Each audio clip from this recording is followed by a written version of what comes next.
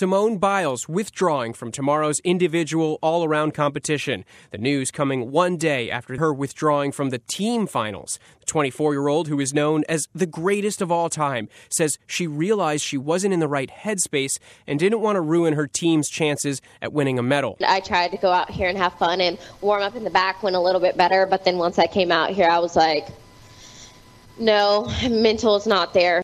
Biles will now be evaluated daily to determine if she competes again in Tokyo.